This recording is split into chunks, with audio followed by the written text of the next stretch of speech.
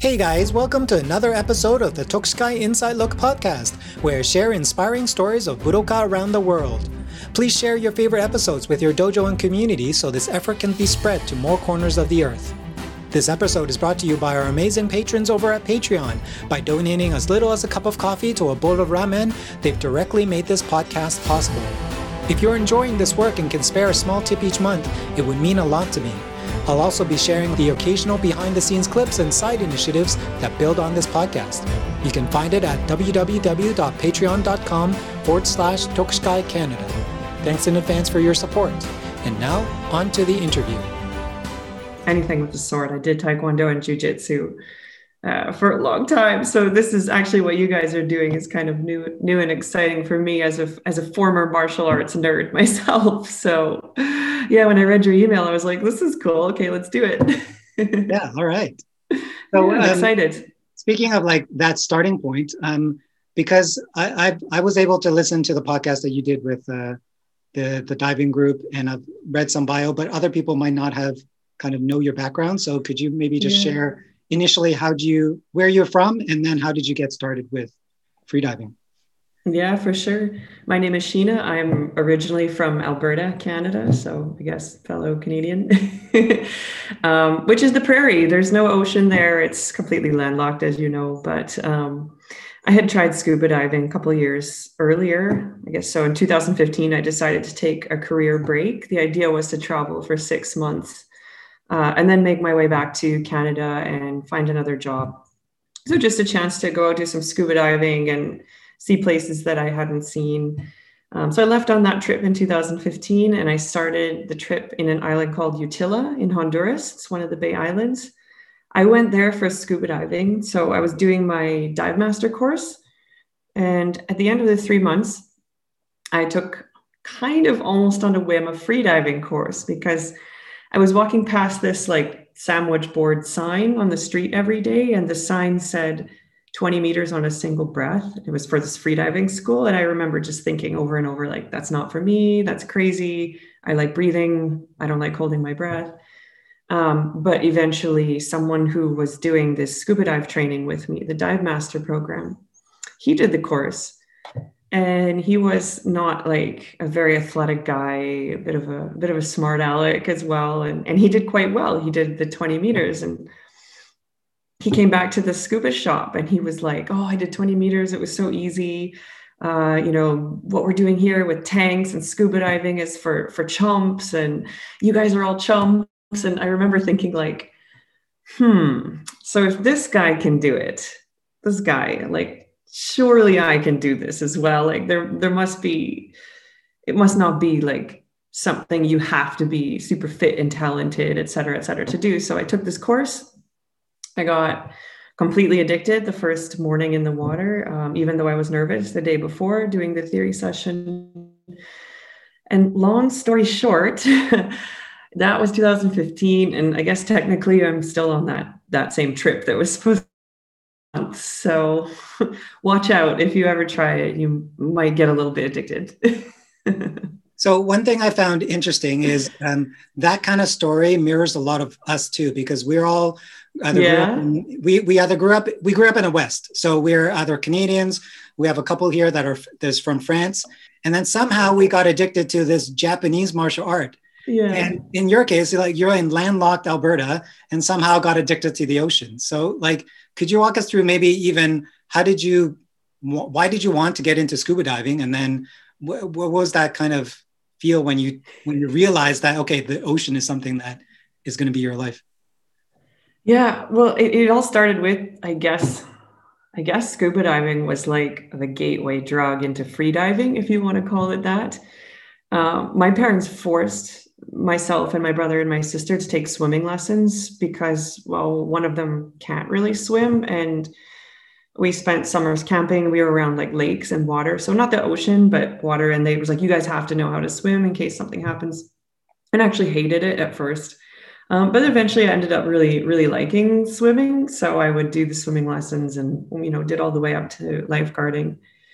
But then the scuba diving I thought I would never try that because I didn't like the idea of being, I guess, stuck at depth. not able to just surface anytime that I wanted to. To me, that was quite intimidating. I thought I would feel claustrophobic. But an ex-boyfriend's mother convinced me, but she was a scuba diver, and she said to me, "Oh, it's about breath control." She said, when she was talking about scuba diving, she said it's about breathing long and deep and relaxed and controlling your buoyancy with breathing. And she said it's like an underwater meditation. And so when she said this, I was like, okay, I hear you. So I took a course which started in the swimming pool in Alberta in the dead of winter. I still remember like that first moment of jumping into the pool with the regulator in my mouth, that first breath. For some reason, the regulator didn't, it's the thing you breathe through. It just didn't like go right away. And I was like, and then just, I stood up and I'm like, I can't do this. And the instructor's like, calm down, calm down, calm down. By the end of the weekend, I was loving it. We did our referral dives in Mexico. And it was just like, for those of you that have done it, it's like a whole nother world down there, right? Like you think you're going to feel freaked out and claustrophobic, but once you actually get into the ocean, you see the fish, you see they're right there and they're not even that afraid of you. And it's blue and it's actually like, you can feel sort of the gentle water movement. It's super relaxing. It's actually quite calming. And so I got addicted to that first. But then the freediving, like I said, was seeing that sign every day that said 20 meters on a single breath. I just kept thinking, no, I don't like holding my breath. I actually still tell people I don't like holding my breath. I like breathing. I like breathing. I like breathing. But what I didn't realize when I was having those thoughts was that freediving is actually a lot more about breathing than it is about holding the breath. So it's kind of a funny, I don't know, things I didn't know then that I know now. So before we move into actually that holding the breath while you're deep underwater, just quickly going over scuba diving, like the first thing you think of is it's unnatural to try to want to take a breath underneath the water. And it is, yeah. So like, what is that initial feeling? Like, how did you get used to that first? I know some people here, or maybe some people listening might have done scuba diving before. I haven't. So I'm just trying to imagine what it's like to be fully submersed for a long period of time and trying to breathe naturally. Is it naturally or is it a different type of breathing? I would say it is a little bit different type of breathing because you've got this device in your mouth and you do have to move, I would say, like, I haven't measured and I haven't read too much about it, but it feels to me like you do have to move air a little more purposefully through it on both the inhale and the exhale. So I'd say it's a little bit more conscious than what we're doing above land. But I only learned years later, actually, I only learned when I became a freediving instructor that our bodies are incredibly smart and they have sensors for, okay, when are we in the water and when are we on land? And when our bodies are in the water and specific parts of our body, like specifically like the face, especially strong over the eyes, is like it's sending a strong signal to your body to hold the breath. Like when your face is submerged, you are going to hold your breath. You're going to want to hold your breath. And so to actually have this regulator and then be kind of consciously like trying to breathe from it, it's going against what your body wants to do to survive. I only learned that much later. So how did I guess, get okay with that? Well, first of all, I didn't know that. But I would say learning in the pool was a big help because if something was uncomfortable, the bottom was right there. You could just stand up. I wish the instructor in the pool would have, rather than have us just kind of jump in and then start to take our first few breaths, I wish we would have just stood in like, chest deep water and just put our face in the water and try to take a few breaths. But I guess the instructor thought that they thought that I was going to be really good because I had all this background as a swimmer and like, oh, little did you know, I'm nervous just as much as the next person, but just really slow, purposeful practice in the comfort of the pool and just breathing in the regulator, like with the face in the water, and then just feeling how it's supposed to feel when you do that. And that, there is a resistance. I would describe it as a resistance when you breathe. But that if you breathe sort of long, slow, relax, that it's not a problem. So just learning to trust that. And then once I got that feeling, I loved it. I was like, this is super relaxing. That is fascinating. I love the way that you just explained that because I always think that if I wanted to do scuba diving and breathe underwater, it would feel unnatural. And what you're saying is the body knows that that's unnatural. It's actually the body wants to hold its breath. If you're going underwater, free diving is probably a more fit to what our bodies are used to than it is to go scuba diving in that sense.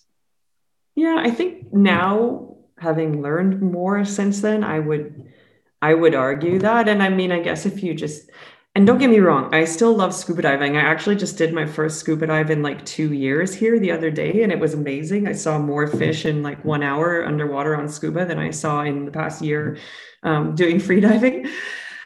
So I still love scuba diving, but if you really think about it, like it isn't natural for us to have this tank strapped to our back and the buoyancy compensation device and all this weight and then have this thing in our mouth. It's absolutely wonderful. But I would argue that, yeah, in free diving is more, we've certainly been doing free diving longer than scuba, like as a race. And I think it is more natural than scuba. Very cool. This is part of what we're doing with the study group too, is to kind of figure out what part of our breathing is natural to us and what we've stopped doing. Because one of the reasons we got into it is we read that book from James Nestor saying that a lot of us have forgotten what the proper way of breathing was. And I don't know how much of what he's found is true or not. And hopefully we'll get into that. You mentioned him writing the book on diving, on free diving. But just that basic concept that we are not doing. Right? Yes. Yeah. Yeah. Okay. I haven't read it yet, so I don't know if something I'm going to end up saying will be repetitive or new, or I guess we'll see. No, actually. So let's go into that one then. You mentioned, because that's how we started the group, you mentioned that he also wrote another book previously on free diving. Could you talk about your first impression on that, and then just thinking back now, like what are things that he got right or things he might not have understood properly? Yeah.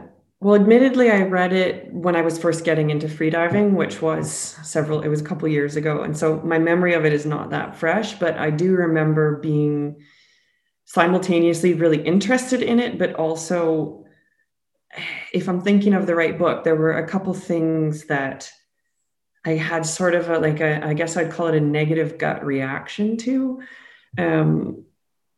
And if I'm remembering correctly, because I've read a couple books where I've had kind of a little negative gut reaction to freediving stuff, but it was like sort of this image of deep competitive freedivers just going out there and only pursuing the numbers, like no matter what happens, if they hurt themselves, if they get a lung injury, that this was somehow an accepted part of the sport. And I would argue absolutely isn't and shouldn't be. If I remember correctly from the book as well, he was kind of by the end of it leading towards like, well, it's great what these people are doing on freediving, but you're not really doing it to like save the ocean. I would say that there are some freedivers out there who are involved in conservation, specifically like shark tagging and things like that, which from what I've heard, some types of conservation are actually easier done on breath hold than on scuba. So those are the things that I roughly remember having some reactions to. But that said, I suppose it wouldn't hurt to do a reread since it's been a couple of years. Okay. Yeah, well, it seems like you can always find people that are not like, that are different than the general spirit of the community. Like they might take things over competitive or something. So there's always that case. One thing, so going back to now, you've kind of discovered free diving and you started. One of the things that I heard in the diving podcast was you were just practicing on your own, kind of doing your own thing. And then you decided to compete. And somehow when you competed, you actually did really well, this 75-meter dive. Can you talk about like just your general practice before you got into competition? And then what was it that you were doing that you realized, wow, I can actually be good at this? Yeah. So before I got into competing, I stayed in Honduras for quite a few years. And I became an instructor, and I discovered that I really liked teaching people. And I really liked watching them have this same moment that I had when I learned to freedive, which was just to discover that you're okay underwater on a breath hold. This was amazing. And so I loved sharing this with people. The timing worked out really well. There was actually like a job opportunity right as I was finishing my instructor course. And I took it, and I was teaching, and my own training, sort of my own development as a diver was taking a back seat to that. But it was something that I was working on little by little by little by little. Like anytime we had a day off, the other instructors generally chose to spend that on land and maybe do some partying, some catching up with friends. But I went out just diving for fun for myself. And I just got really curious because all these numbers that I thought I would never do, like they sound crazy. Like they still sound crazy to me. I never thought I would do 30 meters. And then once you do 30, it's like, okay, could I do 40? I never thought I'd do 40. And then you're like, okay, once I hit 50, like for sure I'm done. There's no point in going further. So then you hit 50 and you're like, that's good, I'm done. And then like a week later, you start thinking, oh, well, 60 is only 10 meters away. And so it just went like that. And I kept working on it just like little by little by little, not at all quickly. And one day we hired a boat to go to the north side of the island, which is where you find more depth. And myself and 3 other ladies who I still call like my very good freediving friends, we pushed our buoy out into this deep patch, and we had like a handheld depth sounder. So we were checking the depth, and my personal best at the time, I think it was 70 meters, which I had done in Mexico. And I thought, I'm going to try do like a 1 meter increase, 71. So we set the line to what we thought would be about 71. It wasn't marked yet, which was our fault, I guess. This has got to be about 71. So off I went. I was diving. I could kind of tell, I'm like, this is getting to be a long dive. So eventually I came up. And when I came up, did my recovery breathing, I looked at my dive watch and it said 75. And that number was significant for me just because in that form of freediving, I knew that the current Canadian record was 74. And it was set by a woman a long time ago, something like 12 years ago at that time. And at the time it was set, it had been a world record. And so it was just this realization of like, looking at my gauge in disbelief, like I just did that and I had no idea I was doing it. And it's not that it was easy, because it's certainly not easy, but it was doable.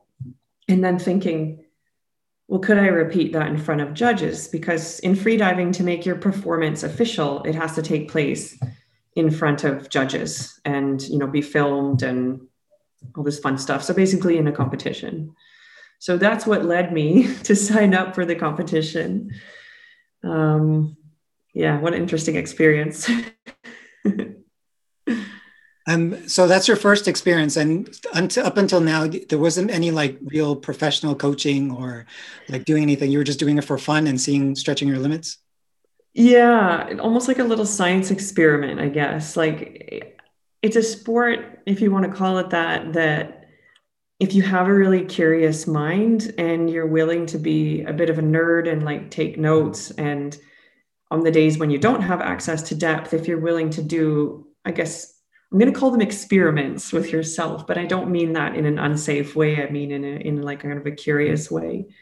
Then you can develop. I would argue that if you have the money for a coach and a training plan, that probably you can have that development a lot more quickly and effectively than if you're just figuring it out on your own or with the help of your friends. But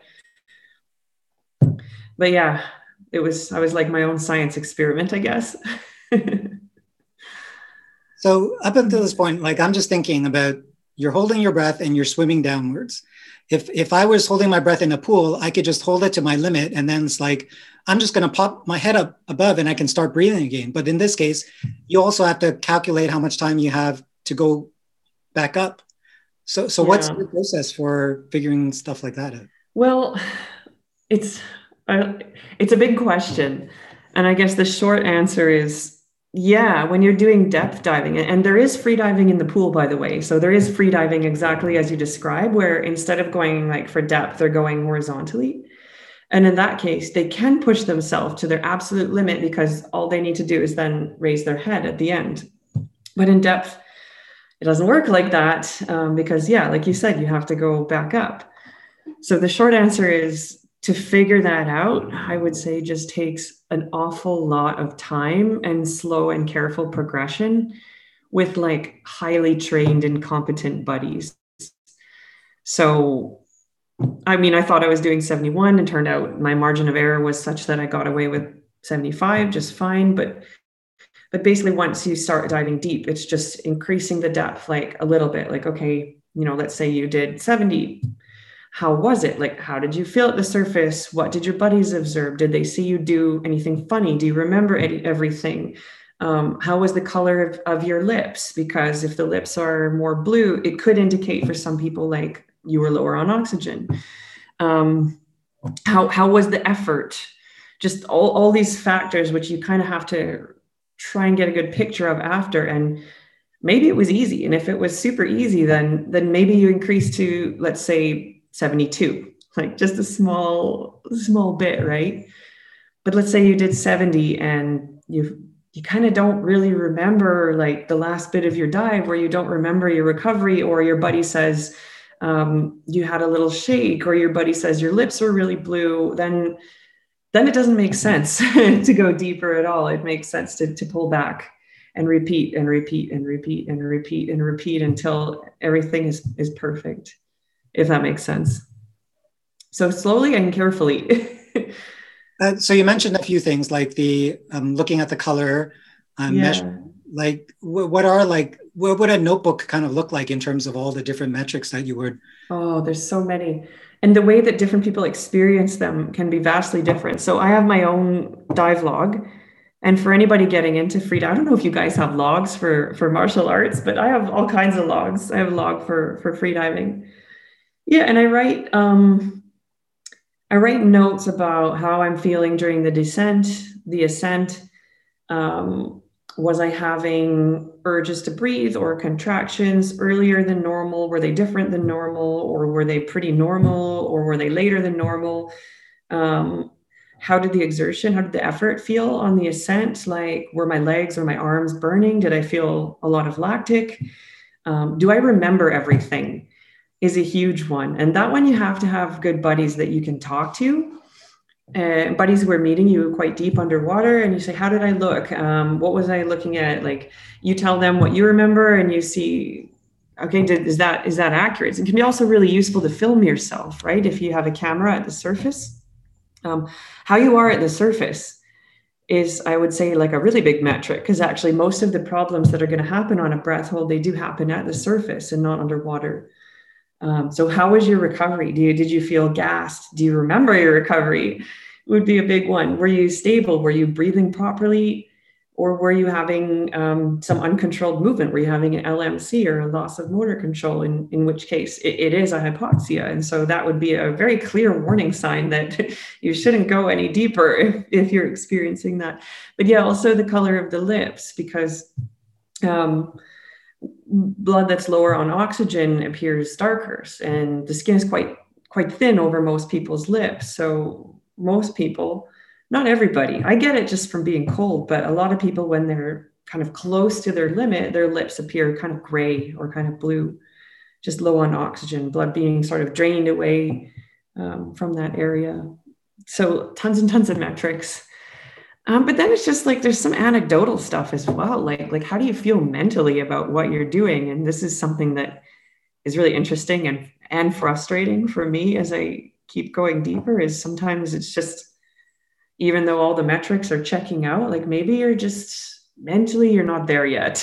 So, and the mind uses oxygen, right? So if you're feeling kind of stressed about doing a particular thing, then that could affect the outcome. So I'm sure there's more. There's got to be dozens more things, but those are some of the things that I'm thinking about and looking at and writing about in my own dive log. One of the things I wanted to ask you was the difference between a beginner and a master. And I see that this kind of thing is actually quite similar. One concept that we have is when we're doing our martial art, a beginner would look at only the sword. They would see, okay, the sword's moving fast. It seems to be cutting. When most of the corrections come with, are your feet in the right place? Are you using the lower body properly? In this case, so it's not like what normal people see. In freediving, what initially is coming to me is that most people think about holding the breath and going deep. Whereas when what I heard you say is the important part is actually at the surface. So in preparation for the dive, and then what are you like after you've come back up? Could you talk a little bit about like what's Yeah. at the surface that's so, Yeah. yeah. Yeah. And actually, something you just said really interested me is, oh, I've lost it. Oh, about the difference between the beginner and the master and freediving, and how you said most people think it's just like about holding your breath. Yeah, when people get into freediving, they're obsessed about like whether they can hold their breath long enough or not for a certain dive. And well, what my experience is, I don't actually, I mean, I'm sure I have, but I don't actually know that I've gotten any better at holding my breath in the last couple of years of freediving. I would say in the beginning you do. But now I'm not really even thinking about like, oh, is my breath hold going to be good enough for this dive? Because my experience is your body will do absolutely everything that it can to hold your breath when you're underwater. Like new students often think you're going to get underwater and you're going to freak out and you're just going to you're just going to try and breathe, and that's absolutely not true. Not until you're already so low on oxygen that you're unconscious will that happen. For a couple minutes will that happen. So it isn't about, okay, hold my breath enough to do this dive. It's more about, I would say, your relaxation level before the dive, but also during. Your ability to be comfortable being a bit uncomfortable, because some of the sensations you're going to feel, especially as you get deeper and longer dives, especially sensations related to high levels of CO2, they're not comfortable. Nobody likes them. Nobody on this planet likes the feeling of high CO2 that I know of. And I'm no different. So your ability to accept that without reacting to it, your technique. So the easier that you can move through the water, obviously the less oxygen you're going to use and the less CO2 you're going to generate as well. And I would say you're streamlining as well. So the same thing, the better you can move through the water, the more efficiently, then the less oxygen you're using, the less CO2 you're generating. So relaxation before and during, streamlining and technique, I think. Yeah. So there were two things there. That one of them, in terms of like holding your breath, is how much air can you bring into your body? And then how quickly do you use it off? How do you think of each one of those things, like technique wise, to improve?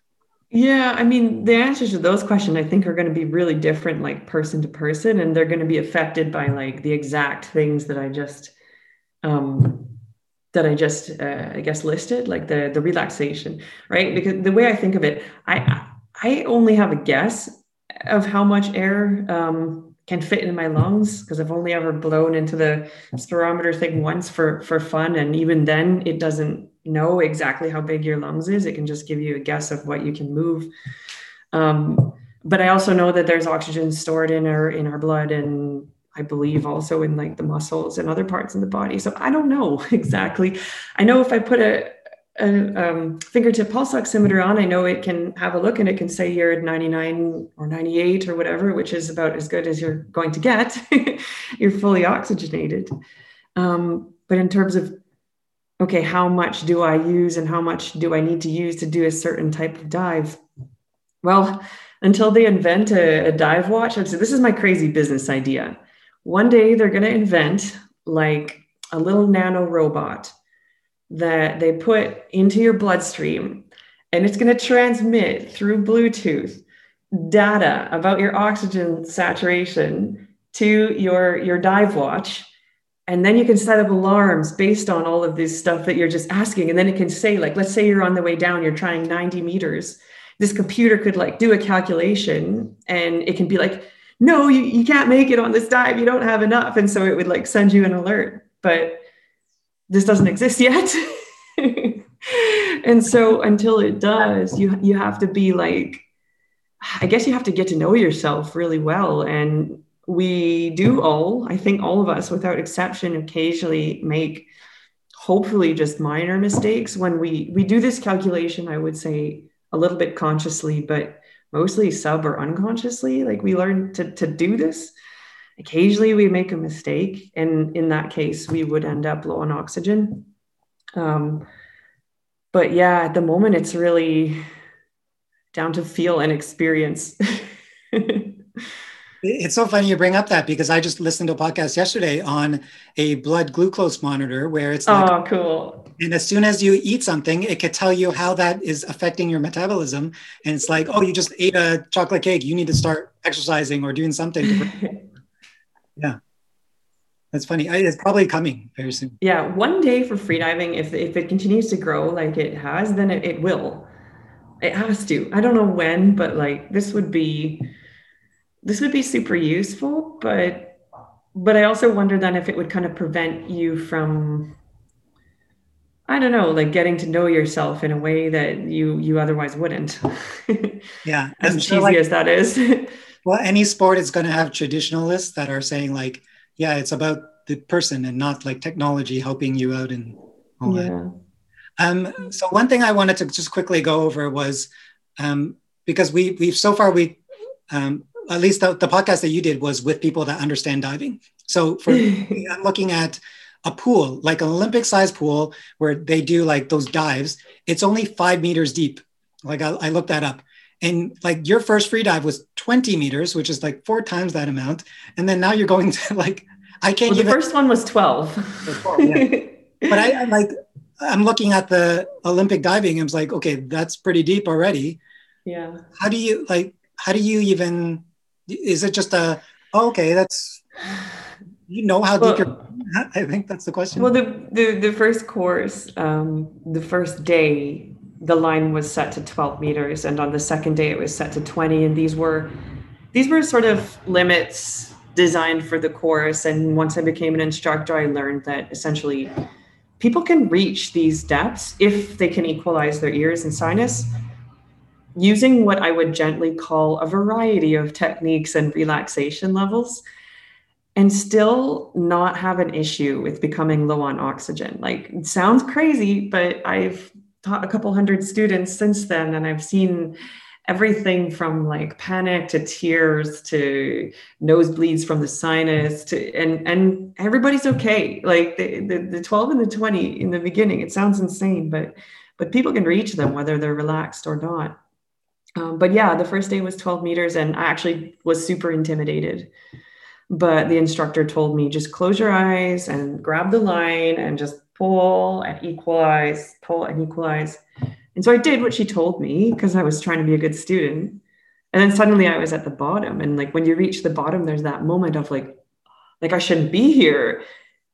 But if you can move to the next moment, which is, but wait, actually, I'm okay. Like I'm not in pain and I don't feel like I have to breathe. Then suddenly, like it just unlocks for you. You're like, oh, I can do this. Like it's almost like a dirty little secret of the sport. The sport is something I think that sounds really, really hard, but for recreational depths, which at the moment are defined as being up to about 40 or 50 meters, it's really achievable for people without any special, I would say, like fitness level or skill set. But with training, definitely like with taking a course, a proper course to teach you like proper technique and breathing and relaxation. So speaking of training, we have a question here from Ron. Did you want to ask that? I'm just going to wait to see if he opens up his video. If not, then I'll ask it for him. Well, he's got a really nice preview image. All right. So his question is, what are your dry, so out of water training activities? Oh, at the moment, they're centered around fitness because us freedivers can get a little bit lazy since we're so used to like when we're in the water, we have to be relaxed and the focus is on relaxation and efficiency that I'm guilty of in the past. And many freedivers I know as well are guilty of being like, oh, well, I can't go for a run or anything because it's strenuous and I need to save my energy for the dive and I need to be really limp like a noodle and relax. It's kind of not true. So at the moment I do mostly like high intensity interval style training because it's got an anaerobic and an aerobic component. And there's possibilities to get a lot of lactic acid going. And like, let's say, for example, I'm doing a lot of diving with my bifins, which is where you would kick like this. Well, as you get deeper, you need your legs to be kind of used to that feeling of burning and being heavy and working anaerobically on the way up. And so doing the interval training on land is one way that you can prepare for that. I don't do at the moment really any breath hold training on land. There's been times when I have, and that would be times when I'm away from the water for a couple of weeks or months. Then I have done some dry, they call them CO2 exercises or CO2 trainings, but at the moment I'm focusing mostly on fitness. What's an example of dry land CO2 training? So the most simple example, or the classical example, is to do a series of breath holds in your bed. So not in the water. Anytime you're doing breath holding in the water, you need to have a buddy, like somebody who's trained and could help you if you ran into problems. So you would do a series of breath holds in your bed, and you would start with something that's about half of your best breath hold. So if your best breath hold was 3 minutes, you would hold your breath for 1.5 minutes. But then you would give yourself a decreasing recovery time each breath hold. So maybe then you recover for 1:45, then you hold your breath the same time, 1:30, recover for 1:30, 1:30, 1:15, 1:30, 1 minute, 1:30, 45 seconds, all the way down to having only 15 seconds to breathe and recover.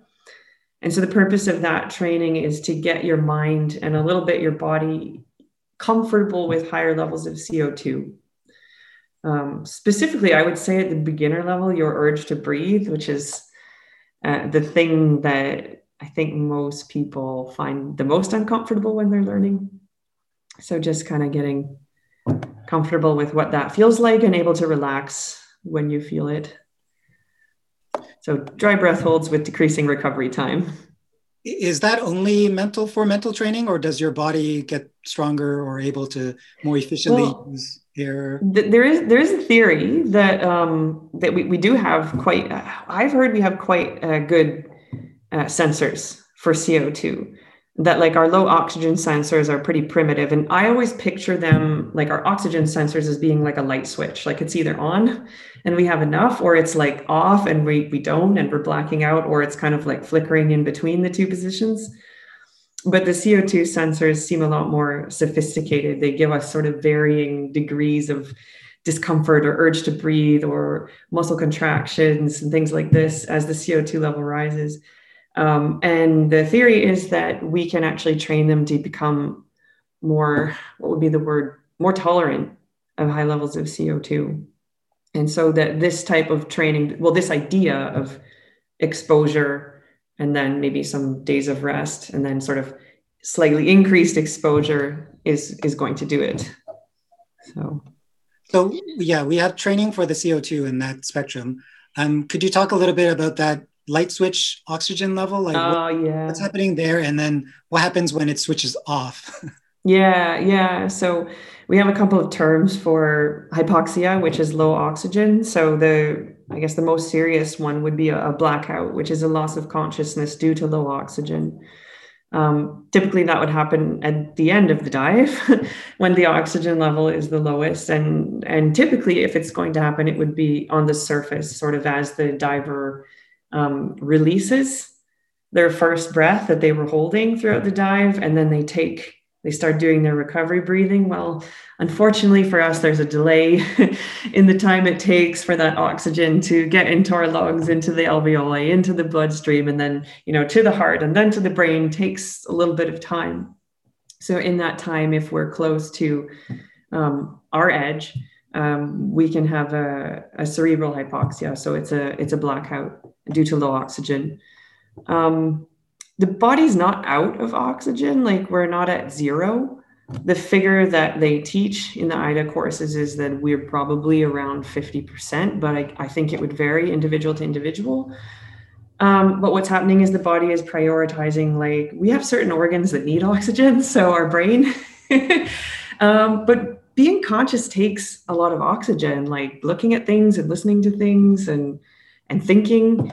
And we don't need to be conscious to be alive. So I picture it as the body going into like a computer sleep mode type of thing. It's not desirable by any stretch of the imagination, but I think it's important to understand that you're not actually out. It's your body making a strong effort to actually preserve life. and it works. I mean, if you freedive in competition long enough, you will see people experience this, and you will also see them get rescued in a very quick and calm manner. They'll be breathing again in a couple of seconds. The more common, but I would say less serious type of hypoxia, we call it an LMC, which stands for a loss of motor control. And in this form of hypoxia, the diver remains conscious, or you could say semi-conscious.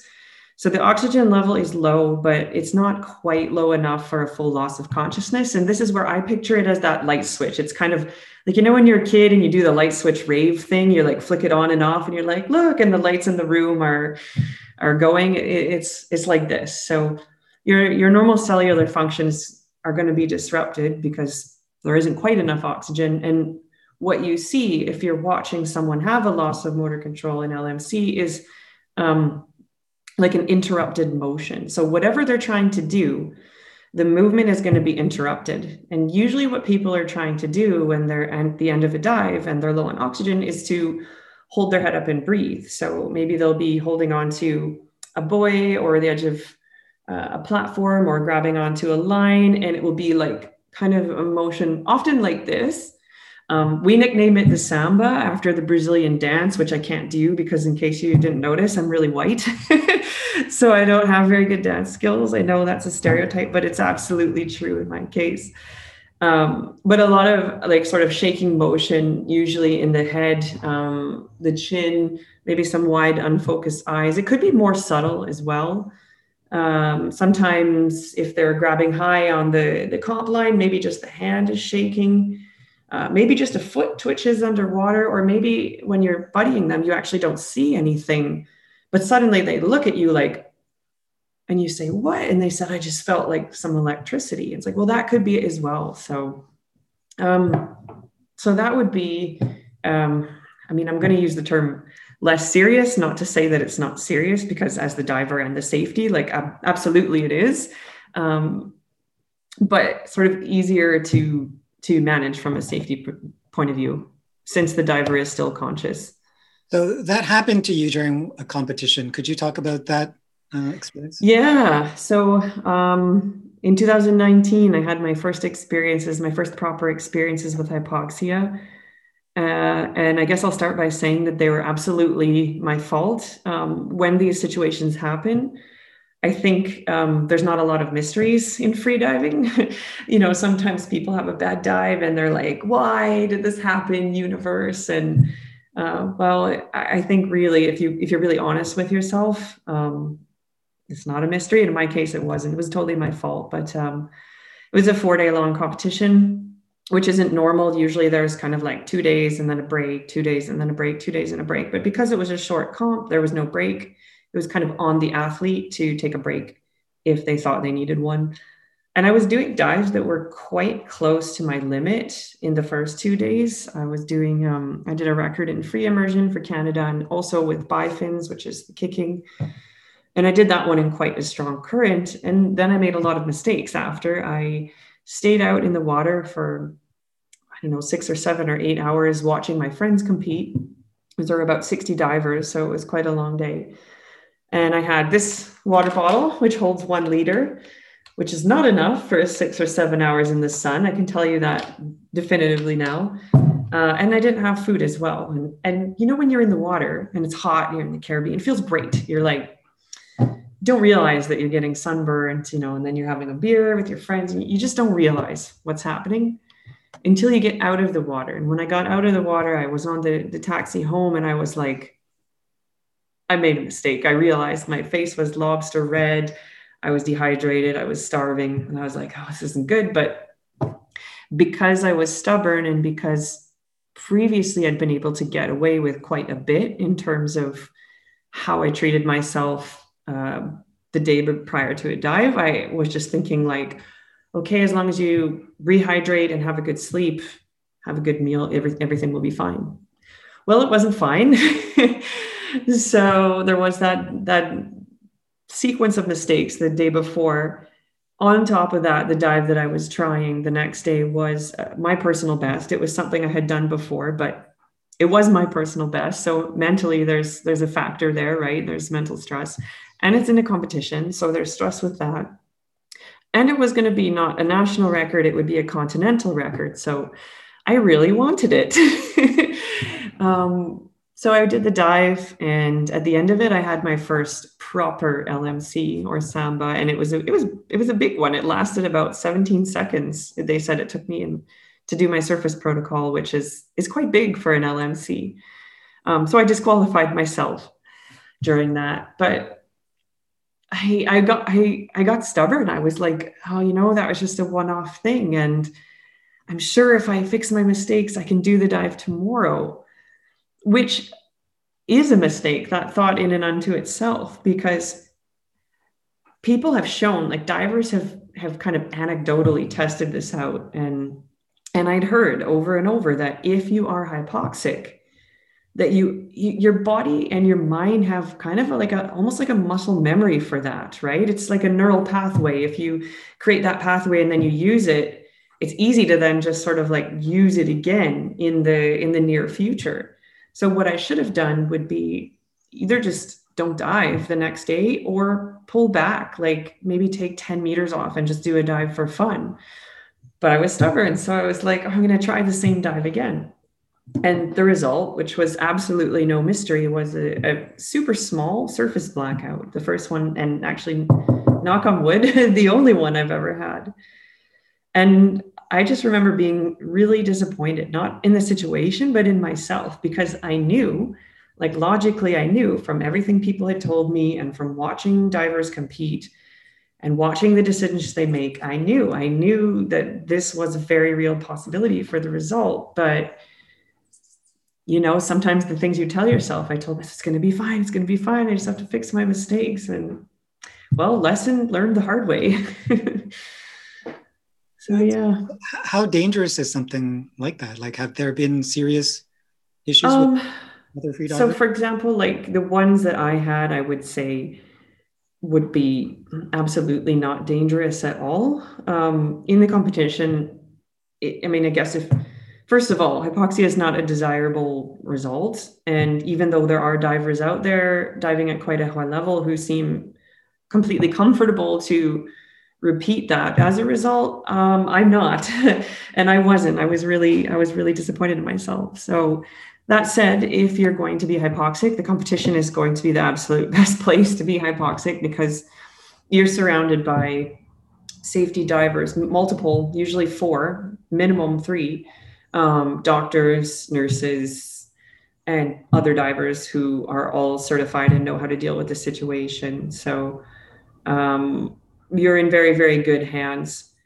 The problem, I would say, the biggest problem I would say with hypoxia is if it happens when you're alone. And so this is where, if you go on YouTube or you start digging, you can find or see stories of like freediver deaths, especially like in Hawaii, for example. And what these deaths are, I can't say 100% of them because I don't keep track, but let's just say like 99%. Is people who went out spearfishing and they went out without a buddy. So I believe like every sport has risk, and we mitigate risk in freediving by never freediving alone. We freedive with a buddy, and I would add not anybody, like it has to be a buddy who's qualified and trained, somebody who knows how to deal with these responses. So a certified buddy. And if you go out alone and you run into hypoxia, the problem is then there's no one there to help you. And the real risk is getting water in the airway, which it doesn't happen like right away. But let's say like worst case scenario, diver did something crazy and they suffered a blackout. Probably they will end up face down in the water. And although they'll be okay for some sort of short window of time there, because their body will do everything it can to protect themselves from drowning, well, as their oxygen levels continue to drop, eventually they're going to take an involuntary breath, and then it will become a drowning situation if they're alone.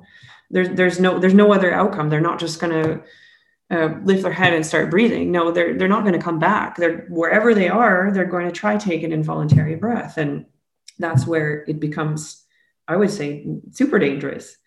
But if there's a diver there, a trained buddy or safety who knows what they're looking at, okay, it's an LMC or it's a blackout, and they are trained in the response, which is, I would argue, way more simple than anything I had to deal with in scuba diving in terms of safety, then that person can be okay quite quickly, and with no lasting effects, unless somehow in the commotion that they did get water in their lungs, in which case then they do need to see a doctor, because water in the lungs kind of interferes with your lungs' ability to do their job. So, but separate from that, if someone is there and they see it and they do the response, this person can be completely okay quite quickly. So in a situation like this, you mentioned that the primary mistake was on the surface, the choice of going back in after having that event. What are examples of mistakes like at the elite level now in the water that would either cause it to be dangerous or prevent you from reaching whatever goal you're trying to hit? So in terms of dangerous, I would say the biggest mistake would be how you breathe before you dive. So it is a lot about breathing. And if you breathe in such a way that you kind of artificially lower your CO2 levels before you start, so you hyperventilate, either knowingly or unknowingly, it can be really dangerous, because we need something to give us signals of like, when is it time to go up?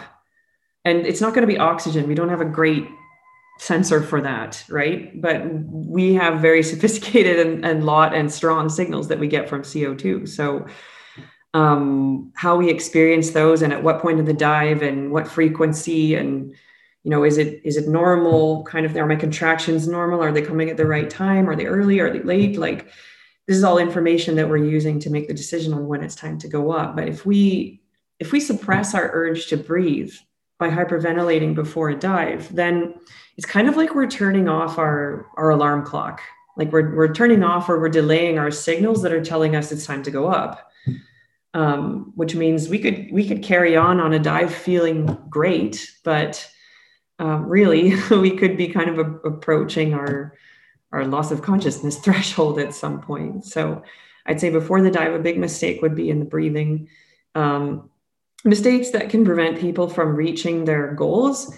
Common one, and I would say not at all harmful unless the diver chooses to ignore it, would be an inability to equalize. So you announce what depth you want to do the day before. So you say, I'm going to do 82 meters or whatever. And let's say you go and you try it and you turn at 75. So you turn 7 meters short because you couldn't equalize your ears. Well, then you don't get full points for what you said you would do, but it's okay. You come back to the surface and, it's sort of a technical error. The only problem with that would be if the diver realizes at some point, I can't equalize, and they decide to continue. Well, now you're risking injuries to the middle ear, to the eardrum, which then you have to stay out of the water so that you don't get a middle ear infection. So not a wise choice, but I have heard stories from people. Yeah. So you mentioned in the other podcast that there was one dive where you're almost there and then you had a thought. Could you? The one that I said, I'm going to make it. Yeah. So this was when I was trying in training. I was trying 100-meter dive, which, I mean, come on, that's a crazy number. And I was pretty freaked out because there's only officially, I think there's only 6 women who have done it, but there's a couple more who say they have done it in training. So I'm thinking okay, I'm about to do this dive that only a handful of women have done. And so, just setting the line to 100, it was so nerve wracking. I was oh my God, trying to get my mind together was it's a mess. But then I decided, just go on the dive. I said to myself, just start the dive and see how it goes. So I'm on the dive, and actually everything was going pretty well. I wasn't having any weird thoughts or feelings. My equalization was usually my limiting factor, and it was working super well. And everything seemed to be going according to plan. And rather than sort of being in the moment and just focusing on equalizing my ears proactively and keeping myself streamlined and relaxed, that thought crept in, and it was like, oh my gosh, this is going well enough that you're going to make it. And so as soon as you have this thought, right, of course, then your focus is just for that moment, it's gone. And I freaked myself out and I said, nope. And I just turned. It was kind of a funny thing. And I have to just laugh about it because, yeah, I could have gone there on that dive, I'm sure. But, you know, that little breach in concentration. And then it's like, oh, no. And this is not something you could just like, as soon as you surface, finish, and then you can just go back again and try. No. So like when you're trying dives that deep, first of all, it's like a huge anaerobic effort, and you feel pretty bagged after one. And so if you try another one after some time, it's almost always going to feel worse because you're tired. But there are also some risks in terms of like decompression illness. So it's not like we're absorbing the amount of nitrogen that a scuba diver would, since we're not breathing compressed gas at depth and we're not staying down there as long. But, you know, 100 meters is 11 atmospheres, and and it is a fast descent. With the monofin, it can be, for some people, up to 2 meters per second. So things like this can certainly provide a risk of a decompression illness. So when you're doing dives that deep, basically anything over 55 meters, the rule of thumb is that you only do one, just to stay safe. So it's like, oh shit, now I have to wait for another day to try again. And then you have to make sure that you've slept right and you ate right and that your mind is in the right place. And so you have to be really patient. But it's good. It forces me to work on that. So we have another question from the group. Sure. I'm going to read it. Have you seen the 1988 Luc Besson directed film, The Big Blue? Yes, every freediver has seen that. What's your impression of the movie? Oh my gosh, I wish there was no love story in it. That was so cheesy. But I have to say, there were parts of it that were quite entertaining. Like the beginning of it was pretty entertaining, and the whole dynamic between Jacques and Enzo, and the character of Enzo is just fantastic. Like, and the actual diving is like, so since diving has changed a lot since then. So now us doing what we do, like we're diving self-powered. We're not using a sled like in the movie. So we're using our body or parts of our body to get to depth and then back up again. In the film, they're riding on a weighted sled, and then they're riding the sled back up for the most part, which is actually no longer sanctioned in competition because there were some accidents. Like this form of freediving was kind of proven over the years to be dangerous because there's equipment and there's space for human error. And there definitely were errors with equipment and human errors. And there's sort of one high profile story where a woman actually died doing this type of freediving. So nobody will touch it. Like the sanctioning bodies won't touch it any longer. So this is what they're doing in the film. So we watch them do this and we're just like, it's amusing. It's funny, like watching them sit on these sleds and they're hyperventilating super hard, which is like, we don't do this. They're going down, they're coming back up. But I would say, okay, final review of the film, very entertaining, but not very accurate in terms of what's done anymore. And the love story, That sounds almost exactly like how we would explain every samurai film out there. Yeah. Oh, you must have some thoughts on Hollywood movies. Oh my goodness. Because there's so many like martial arts and samurai movies and fight scenes. And I remember when I was in jiu-jitsu, I was doing Brazilian jiu-jitsu, you'd see a movie and you would see like a guy choke another guy and you'd watch it and you're like, that would never work like that. You must go crazy when these movies come out. Yeah, we've kind of gotten used to it. Just want to do a quick time check. Do you have another 10, 15 minutes or so? Oh, sure. Great. So the second question, which actually aligns well with this, is what are the different types of human, like self-powered diving, and why one over the other? Why the difference? Yeah. So the main self-powered disciplines, which, as I said, they're the ones where you're using your body as the means of propulsion to go to depth and back up again. So the one we start with when we do a class is called free immersion. Funny name. If I were to rename it, I would call it pulling. So imagine a buoy, or as they say in the United States, a buoy, like a surface float with a weighted line going to depth. And so you use your arms and the line as the means of propulsion, and your legs can completely relax. So basically imagine like pulling yourself down an anchor line or something on a boat. So you pull with one hand and you equalize with the other. This one is super nice for people who are learning because it's slow. So it makes it easier to work on their equalization.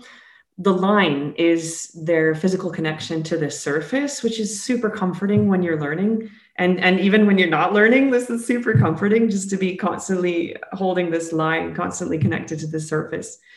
But also the line makes it easy to stop. So if you want to stop or you have a problem, and I would argue that this type of freediving, free immersion, where you're pulling on the line, in some ways, it's the most relaxing of the self-powered disciplines because you don't have to use the legs. So the athletic demand of it is not as high as the other disciplines. So you could be severely unfit and still be like a pretty decent free immersion diver, I would say. I know for a long time I was, not that I was like obese or anything, but I just didn't really have any fitness to speak of. And so I was just doing mostly free immersion because it's not so much effort.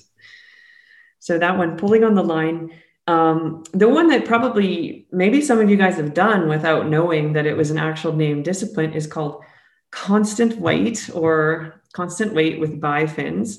The name is silly. It comes from I believe the French chose it, and it comes from the competition world. And all that it means is whatever weight you're wearing, like on a weight belt, or maybe you'll see some freedivers wearing weight on their neck, it has to stay the same. So you can't just put on like a 20 kilo weight, sink to the bottom, take it off, and then float back up. That would be cheating. So the weight stays the same, but what it actually is kicking with fins. And so the most common way that probably some of us have done it are with bifins, which means one fin per foot. So similar idea to when you're wearing fins for scuba or snorkeling, but kicking down, kicking back up again. In the competition, you'll see this is divided into bifins and monofin. So monofin being a fin like a dolphin tail. So both feet are going in one big and like beautiful blade. And like every female and many males who ever see like a monofin, they're all just like, oh, it's a mermaid tail, you know? So you'll see that in the competitions as well as the bifins. They use different muscles. So they're quite a different technique. And then lastly, for the self-powered, we have a discipline called constant no fins, which I would rename to be swimming. So the diver uses a modified breaststroke. So the stroke is sort of similar to what you would do for breaststroke, but modified to work underwater. Similar kick with the legs kind of coming around roughly like a frog kick, I guess. And the diver's not allowed to wear fins or to touch the line. So they're just swimming down and back up again. So that, I would argue, is the hardest discipline. Also, maybe the slowest because it's so much work. I would say this one requires probably the greatest level of physical fitness and perfect technique. And the records in this discipline are shallower than the other self-powered disciplines because it is so much work. I don't like it because it is a lot of work, but people who do it, they get quite addicted. They feel that it's like the most pure form of freediving. And I get that. Even though I don't like it, I understand that because it's really just you swimming down and swimming back up again. So yeah, so we had the free immersion, which is pulling on the line. Well, imagine that's down. We had constant weight, which would be either with the monofin, like a dolphin kick, or bifins, and then constant no fins, which is swimming. So we talked about the technique, like the actual styles of kicking or pulling, and then breath work. One other concept that seems to be very similar in all types of athletic stuff is relaxation of the body and then not thinking about things. So you mentioned. Oh, yeah. So that's very similar to what we do in our practice too. But I want to bring up another movie reference, Free Solo. Have you seen that? Yes, that's the climbing one, right? With Alex Honnold. Yep. I'm not a climber. So full disclosure, I'm not a climber, but somehow I end up watching like, okay, that movie, but also on YouTube. I end up in these crazy, like I call them click holes, where like you click on one thing and then it starts recommending you 5 more videos on the side. And so I'll be like, oh, wow. I end up in these climbing click holes where it's like suddenly I've watched 6 climbing videos on YouTube and I've never even tried climbing. And to be honest, I don't have any desire. But I will say what I've noticed is there seems to be a lot of crossover in terms of the mental side of things, and maybe specifically like the kind of flow state that you have to get into when you're doing these things. And I've met a lot of freedivers who are also like, they came to it from climbing and vice versa. And actually one really good freediver, when I was just getting started in competition, he was like, there's a book you need to read. And I was like, oh, what book is it? Thinking that it was going to be a freediving book. And he told me it's a climbing book and I think it's called The Rock Warrior's Way. And I was like, what? I'm like, but this isn't climbing. I'm not climbing. He's like, no, you have to read it. And he's like, just get past the fact that it's about climbing and apply that to freediving. And it's exactly the same. And so I was like, oh, okay, well, if the, former world record holder is telling me to get this book, then I'm going to go and get it. So I downloaded it, read it. Yeah, it's really cool. So yeah, the climbing reference with Free Solo. Yeah, that's completely valid, I think. One of the things that they mentioned about Alex Honnold was that he has this thing in his brain that just naturally makes him not afraid or not as easily. Yeah. Do you think there's a similar trait to some like free divers that are able to go super deep in? Maybe some of them. I mean, I have met a couple people that they just don't. They'll just try things sort of regardless of what they think the consequence would be. But actually, now that I'm thinking about it, those usually aren't like the people I would choose to describe as the best freedivers. I think, I don't know, like it goes back to that discussion about hypoxia, where it's sort of like, what is your tolerance for risk? And is that an okay outcome for you or not? And for me, it's not. And for me, the freedivers that I admire the most are, I'm not going to say they're afraid, but I think they just respect what they're doing and they respect the ocean and their own bodies. And for them, hypoxia is not an acceptable outcome. And if something isn't right, they simply won't do the dive. And I mean, not necessarily like something isn't right that day, so they cancel, but the most successful ones that I've seen are the ones who can kind of set up their lives and their training such that like there's only one sort of path to success, really. Like it's just everything around it that just get it so perfect. Like they just get all the factors controlled, or as much as you can control, and then in the moments they make the right decisions. So I wouldn't say it's a lack of fear more than it is like, I guess just like a really deep understanding of like what they can and can't do and who they are and what things need to be in place for them to succeed. There certainly are divers out there who I would say they absolutely lack fear. And those are the ones that they do go out and they kind of just, they're like, well, let's see if I can do it today. And sometimes they succeed and the results can be tremendous, but a lot of times they don't. And then the result is hypoxia,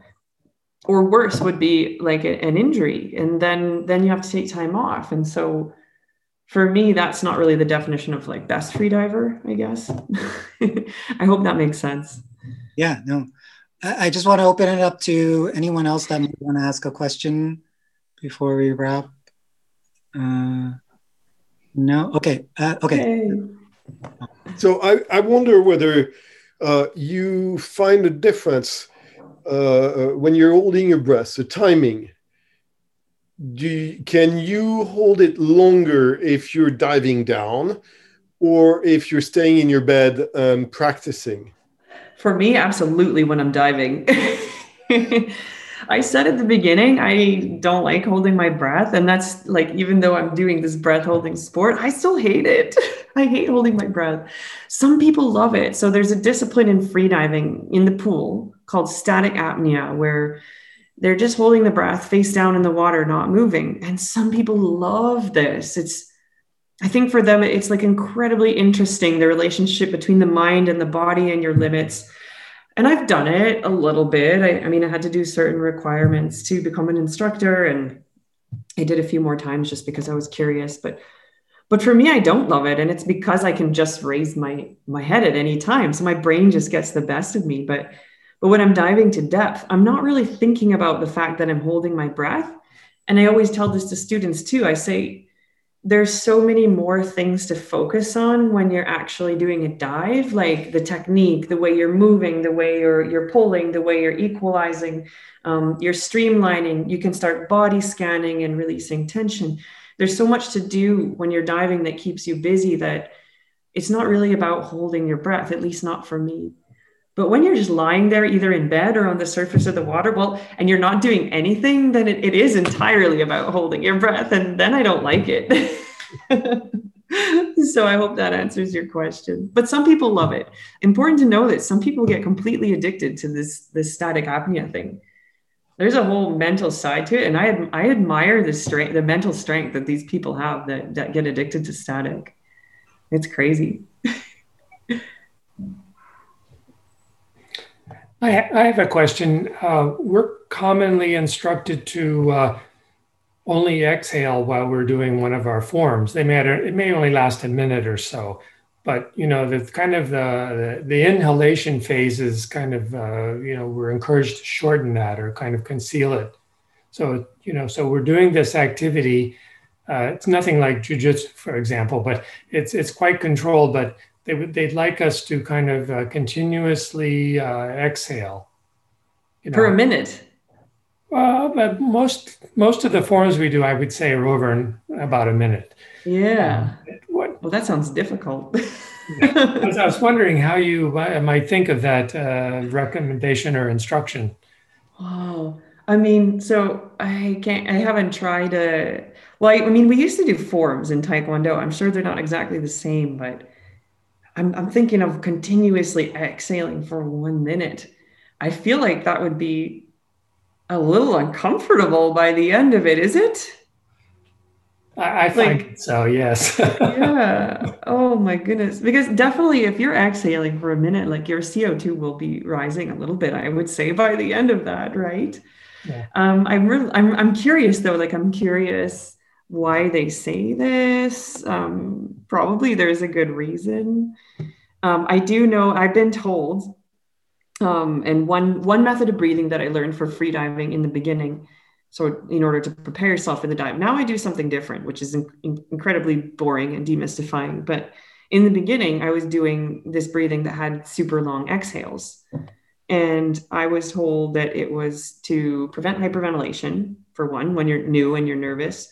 But I was also told that when you do a super long exhale, that your heart rate goes lower. And I questioned that. So I tried it a few times on the fingertip pulse oximeter. And actually, it seems like it works. Like if you do a long exhale, your heart rate drops a bit.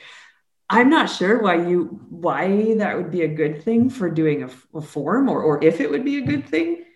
I'd be really curious to know what the reasoning behind this is, because I know if it were me trying to do it right now, if you said, oh, do a form for 1 minute only on exhale, I would probably not be able to do it. It sounds uncomfortable. There must be a reason. I mean, I do remember from my own martial arts experience that, and I don't know, maybe this is part of it. This is just me making up theories. So just so you know, this is just guesses. When I was doing martial arts, we were making a noise every time we did a movement. And part of that was to tighten the abdominal wall. So the idea was to give yourself power, but also if you're hit, then your abdominal wall is tense and you're not going to be as hurt, right? You can kind of take that blow. So I wonder if doing a long exhale, if it is some way of kind of cueing you to sort of gently tighten your abdominal wall. I wonder. I wonder. Just thoughts. Okay, so final question. How would you complete this sentence? And you feel free to use as long as much. Oh shit. Okay. Free diving is connection. Freediving is connection. How would I complete it? Yes.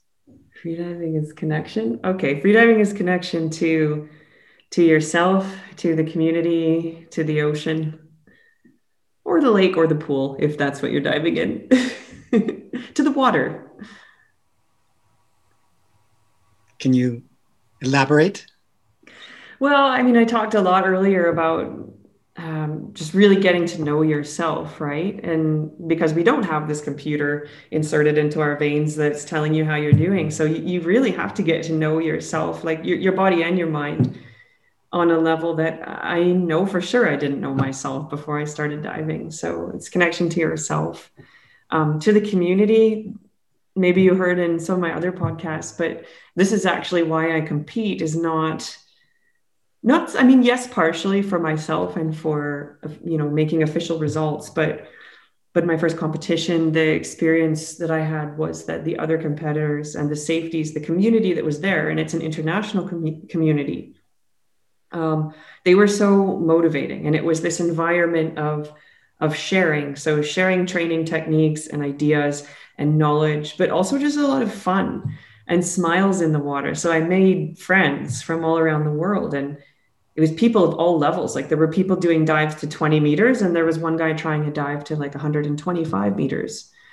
And we were all there cheering for each other just as hard, supporting each other.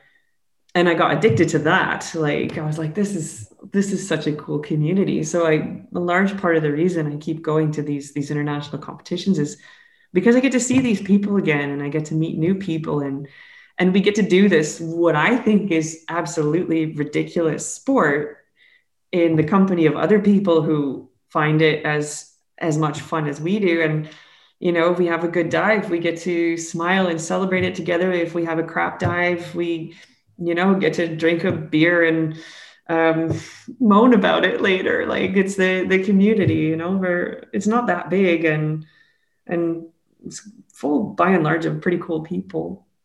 But then to the water as well, like you had put in the questions, one of at the end, something about like, do you think we really came from the water or not? Well, I don't know. I believe in evolution, so I'll tell you that much. But I do think like the water has an effect on us physiologically, and that's something that we can measure. Like when we enter the water, like there are physiological responses that start kicking in our body. There are changes in blood pressure and heart rate and things like that. So we're absolutely affected by the water, and I would argue in a very positive way. And I mean, people have been kind of seeking out those effects and that connection for a long, long time. And I think this is another way of doing that. Or you could expand it to even say like connection to the underwater world, depending on where you are. But to get that physiological connection I'm talking about, like really, you can do that in a swimming pool. If you're fortunate enough to be able to do it in a lake or in the sea, then there can be so much more, right? It can be a new way of exploring and appreciating the underwater environment as well. And maybe if you're somewhere where there's not much to see, then this is the cheesy thing, but like if you're diving up and down on the line, you're not looking at anything, then people say like, oh, well, we're exploring ourselves, which is cheesy, but it is true. So yeah, connection to yourself, to the community, and to the water. I think that's my final answer. That is beautiful. It's a great way to wrap this up. Thank you so much. Oh, you're welcome. This was fun. This is like, what a cool email to get. When I got that email from you, I'm like, what is this? And I watched one of the videos, and I think it was with I'm not sure where they are on everybody's screen, but on mine, they're on the bottom left. It's Helen Cousin. I think you did a interview. Somebody was a physiologist. Yeah, they're a biologist. Yeah. Yeah. So I was watching that one, and I was like, and she was saying, she was saying about like oxygen being stored in like the water in your body. And I was like, oh my gosh. And I'm like, I'm learning things. This is cool. So watch that one, or part of it anyway. And then I emailed Patrick back, and I'm like, yeah, this sounds cool. Yeah, I was so happy to see. Cool. I think there was a question, one more, Chris-sensei. Yeah, sorry, having to do two things here, but interesting talk. Yeah, and you pretty well scared me straight. Yeah, so it's okay. Oh no. Yeah, in a good way. In a good way. I just wondered, yeah, just to throw it out. Have you ever dreamed? Have you ever dreamed of your dive? Like one that I've done or one that I haven't done? Or... Has that ever happened? Yeah. I have definitely had dreams in which I'm freediving, but not that often. Usually I'm dreaming about everything around freediving. But I have definitely had at least one dream in which I was hypoxic, which I guess you could say it was a nightmare because I don't want to end up that way.